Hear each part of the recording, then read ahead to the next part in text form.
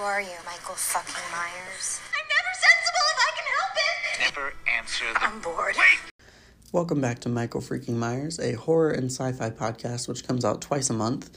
The first episode of each month comes out on the 13th, and that is where I get to talk about whatever I've been enjoying recently. And then the episodes on the 30th actually follow a theme. So since this episode is coming out on the 13th, I will be announcing at the end of this episode the theme for the episode that comes out at the end of this month. Hopefully that made sense the way that I said that. I should probably make a script for that little explanation since I say it differently every time, but hopefully you got the gist. So yeah, because I am a college student and I am nearing the end of the semester, things have been very crazy for me, and I've actually only watched one movie since the last time that I recorded an episode. So I didn't intend on discussing that movie for this episode, and for that reason I didn't take notes on it, and so I don't feel like I am up to having a full breakdown and discussion of it. So I will put that one on the back burner and review it fully another day, but I did want to talk about it just a little bit today, since it's really the only horror movie content that I have for today's episode, aside from a little segment at the end, which you'll just have to stay tuned for if you want to see what that's all about. So the one movie that I've watched since the last recording is Scream 4, which I think I mentioned it in my first episode as well. It's one of my favorites. It's my second favorite in the Scream series. I like it almost as much as the first movie. It's just like a little bit below that first movie for me. And I've actually been watching this movie a lot recently, and it's kind of happened by accident, but I'm not mad about it at all. Last summer, almost a year ago now, I did a marathon of the first 4 Scream movies. Of course, the 5th one wasn't out at the time. And so that was the first time that I've watched Scream 4 in the past year. And then I also ended up watching it twice in December in preparation for Scream 5, which came out in theaters in January. So this was, the 4th time that I've watched Scream 4 in the last year. So yeah, I'm not tired of it yet. I'm not mad about it at all. I still enjoy this one a whole lot. It's really the only one for me that has stood up to a whole lot of rewatches other than the first one. Scream 1 and Scream 4, in my mind, are very much like they're consistently good every time I watch them, no matter how many times I watch them. And then 2 and 3, I kind of, it just depends on the day and my mood. I can enjoy them, or I can kind of feel really nitpicky and find a lot of flaws with them. But Scream 1 and 4, I always find some kind of enjoyment in putting those movies on. So like I said, I will review this one fully on another episode, but I did want to kind of mention it here since it's really the only movie that I've watched recently. But it's definitely one of my favorites, and I just didn't want to go into the details when I didn't take notes or anything like I normally do when I'm preparing for a podcast episode. So, and I also feel a need to defend Scream 4 a lot because a lot of people hate on this one. And it's fine if you don't like it, but I feel like I need to just come prepared with all of my arguments on why Scream 4 is a good film and why I love it. So I will do that in a future episode, date to be determined, but not on today's episode. The main thing that I want to talk about today is actually literature, because this semester I'm taking a literature course, which we've read a lot of interesting works, only a couple that I've really enjoyed. But I do think all of them have been worth reading for the most part, other than a couple. So one of those books that I just finished since the last episode is Louise Erdrich's Tracks. So this one, it's kind of hard to get into a plot summary, because even if you read the back of the book, there's really not a lot that it tells you about the plot. And it's hard to explain the plot in a way that sounds appealing without just the context of the writing style and the characters around it, which you get when you're actually reading the novel. So there's not a whole lot of plot. There is some, but the story is mainly driven by the characters, for sure, which definitely appeals to me. Sometimes I have to be in the right mood for it, but luckily I was for this one. So yeah, it's definitely more of a character-driven novel. And I do want to present some trigger warnings here. There is, so the author is partially Native American, and most of the characters are Native American or partially Native American within the novel. And there's a lot of talk about colonialism, colonial violence, like stealing of land. All of those things are very central to the novel. So if that's something that triggers you, then it's good to be aware of that. And there's also something that could be construed as sexual assault. If you read the novel, you'll kind of understand why it's not totally clear how that should be defined, because there's kind of an element of magical realism to it, where it's not quite something that would necessarily happen in our world. Not that it might not be impossible, but it's not something that typically happens in our world. Let's put it that way. And it definitely reads similarly to sexual assault, and I think if that's something that makes you uncomfortable, you'd probably be not happy to find this in the story. So I just wanted to present those trigger warnings. But I've been spending a lot of time with this narrative and these characters because I'm actually writing my final essay for this class on this book, so they've been taking up a lot of space in my mind recently. And it's kind of hard to talk about a book that doesn't have a whole lot of plot, and it would just be really difficult to try to even explain the plot.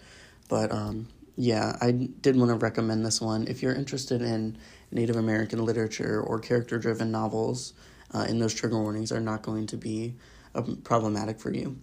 And this is also part of a series. It was not, it is chronologically the first in the series, but it was not published first. The first one that was published, I believe, is Love Medicine, which comes a little bit later chronologically. So this one is technically a prequel. I haven't read any of the other books. This is the one that was on the syllabus assigned to our class, so this is the one that I read. I enjoyed her writing style. I've seen, as I've been reading a lot of like critical reviews about this book, I've seen some people critiquing her writing style, so I guess that's like with anything. You either like it or you don't. But yeah, that is Tracks by Louise Erdrich. Hopefully that discussion was in any way coherent. My brain is not very coherent at the moment, as you may be able to tell. The second one that I want to discuss is not a novel. It's actually a nonfiction piece. It's a very short book. It's like less than 80 pages, I think. But it's called 19 Ways of Looking at Wang Wei, and it is written by Elliot Weinberger and Octavio Paz, P-A-Z, is how that's spelled. So this book is really interesting to me. It may not appeal to a lot of people, but I think that if it sounds like something that will appeal to you, then I think you should definitely pick it up, because it's been super interesting for me. I've been slowly working my way through it, even though it's a really short book. You could probably read it in 1 or 2 sittings, but I've just been so busy that I've just been slowly working my way through it. But this is all about translation and interpretation. So there is a 4-line poem, which was originally written by Wang Wei, and it was originally written in Chinese, I think. And I apologize if I get any information wrong. I don't have the book here with me at the moment. And so Elliot Weinberger has gathered 19 different translations and interpretations of this poem, and he kind of just provides like a brief analysis of what makes each translation unique and how does it relate to what's actually present in the original text, what does it add on, all of those things, it's really interesting to me to see all of these different translations and to just think about the way that we use speech, and if we're reading a translated work, there's so many things that go into that, and it's also been really interesting to read about Weinberger's perspectives on how much presence should the translator themselves have on the translation, or should it be more strictly just interpreting what is in the source material. So that's been interesting for me. I also really like Weinberger's voice. He's really funny, very humorous, and I just had a really enjoyable time reading this, and it's definitely given me a lot to think about with translation and interpretation. So that's something that was interesting to me personally. It may be super boring to other people, but it is a super short book, so if it sounds interesting to you at all, I would give it a shot and just see how it goes. So now I want to talk about some movies that I want to watch, ones that I've been wanting to either watch for the first time or to rewatch, but I just haven't had the time recently. A lot of these I either own on DVD or I have checked out from the library, because, like I said, I've been wanting to watch them. It's just a matter of finding the time to do so. So the first one is Halloween 2 from 2009. So this is the Rob Zombie. It's kind of a remake of the original Halloween 2 up until a certain point, and then it goes in a completely different direction. And I've only seen this movie once. It was, I think it was in the fall, maybe like around August or September the first time I saw this one. I'm not sure. Time passes so strangely these days, it's hard to say. But the first time I watched it, I wasn't really sure what to make of it, and so I definitely want to give it another chance. And another thing that's interesting about this film is that the director's cut and the theatrical cut are very different films. I think generally the difference is that the director's cut is a little bit more pessimistic, but also the ending scene is very, very different.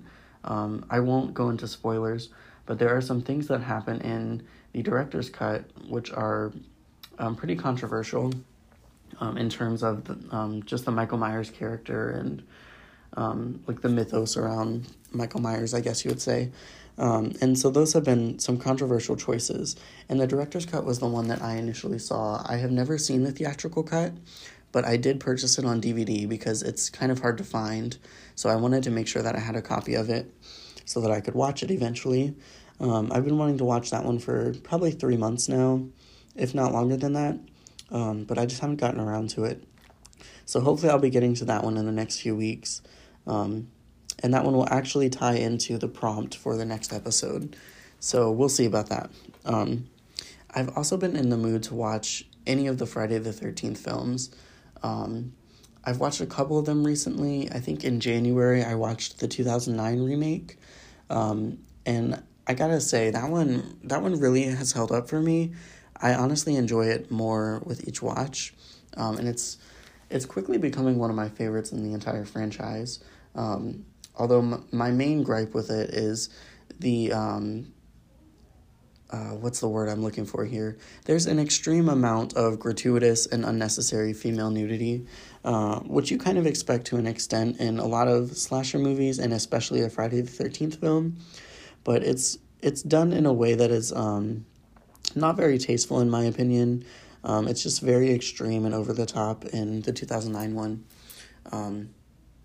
But yeah, that was the one that I watched most recently. And then I also rewatched parts 2 and 3 at some point in the past few months. I can't remember when. Like I said, time does not exist for me anymore. I was going to say it doesn't exist during this semester, but really it just doesn't exist at all anymore for me. So I've been in the mood for one of those Friday the 13th movies. I may end up watching Freddy vs. Jason specifically. I'm not sure. I've only seen that one once, and I've been meaning to rewatch it, but we'll see what happens. Another one that I've been wanting to watch is Scream 2022. So I saw it twice in theaters, and the first time I enjoyed it, but I wasn't crazy about it. The second time I had a lot of emotions the second time that I watched it. I think just everything about the homages to the previous entries in the series and to the now deceased Wes Craven, who directed those first 4 films. I think those were really touching to me, and so they kind of caught me emotionally the second time that I watched it. And also some things that happened to the characters were kind of emotional for me. But I'm still not quite sure how to feel about the film overall. I do think it's a solid movie. I'm just not sure, in my mind, like, do I group it with Scream 1 and 4 as those movies that I can always come back to, that I always find something enjoyable in? Or is it going to be more of like a Scream 2 or 3, where I can catch it at the right time or the wrong time, just depending on how my day is going? So I have that one checked out from the library on DVD, so I'm going to be watching that one again soon, for sure, although it may not be in time for the next episode. I'm not sure yet. So we'll see about that one, because that one could also tie into the prompt for the next episode. Yeah, and the next one that I have here is Chucky Season 1. So this actually comes out, I'm recording this on Monday the 11th, and this one actually comes out on DVD tomorrow, Tuesday, April 12th. But by the time that you all hear this, it will already be available on DVD. So I'm definitely going to be purchasing the DVD for this one. I really have a lot of respect for Don Mancini as a creator, and also for the entire franchise of Chucky as kind of like his, I don't want to say it's like his baby, but like kind of in a way it does feel like that in recent years. Even though I haven't been crazy about all of the movies that he has directed and written in the franchise, I really respect him. He's also an out gay man, so that I have a lot of respect for him in that way, because it's never been easy to be a marginalized person in any space, whether it was the horror community or just being in the public eye in general, and it's still not to this day. So I have a lot of respect for him in that way.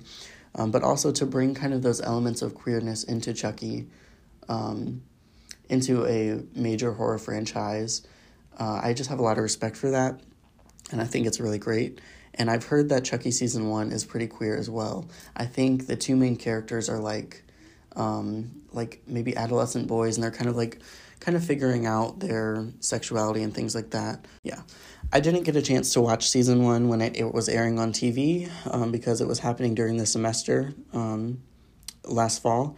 So I didn't get a chance to watch it, and so I'm definitely going to be purchasing that one on DVD. If not tomorrow, then in the next few days.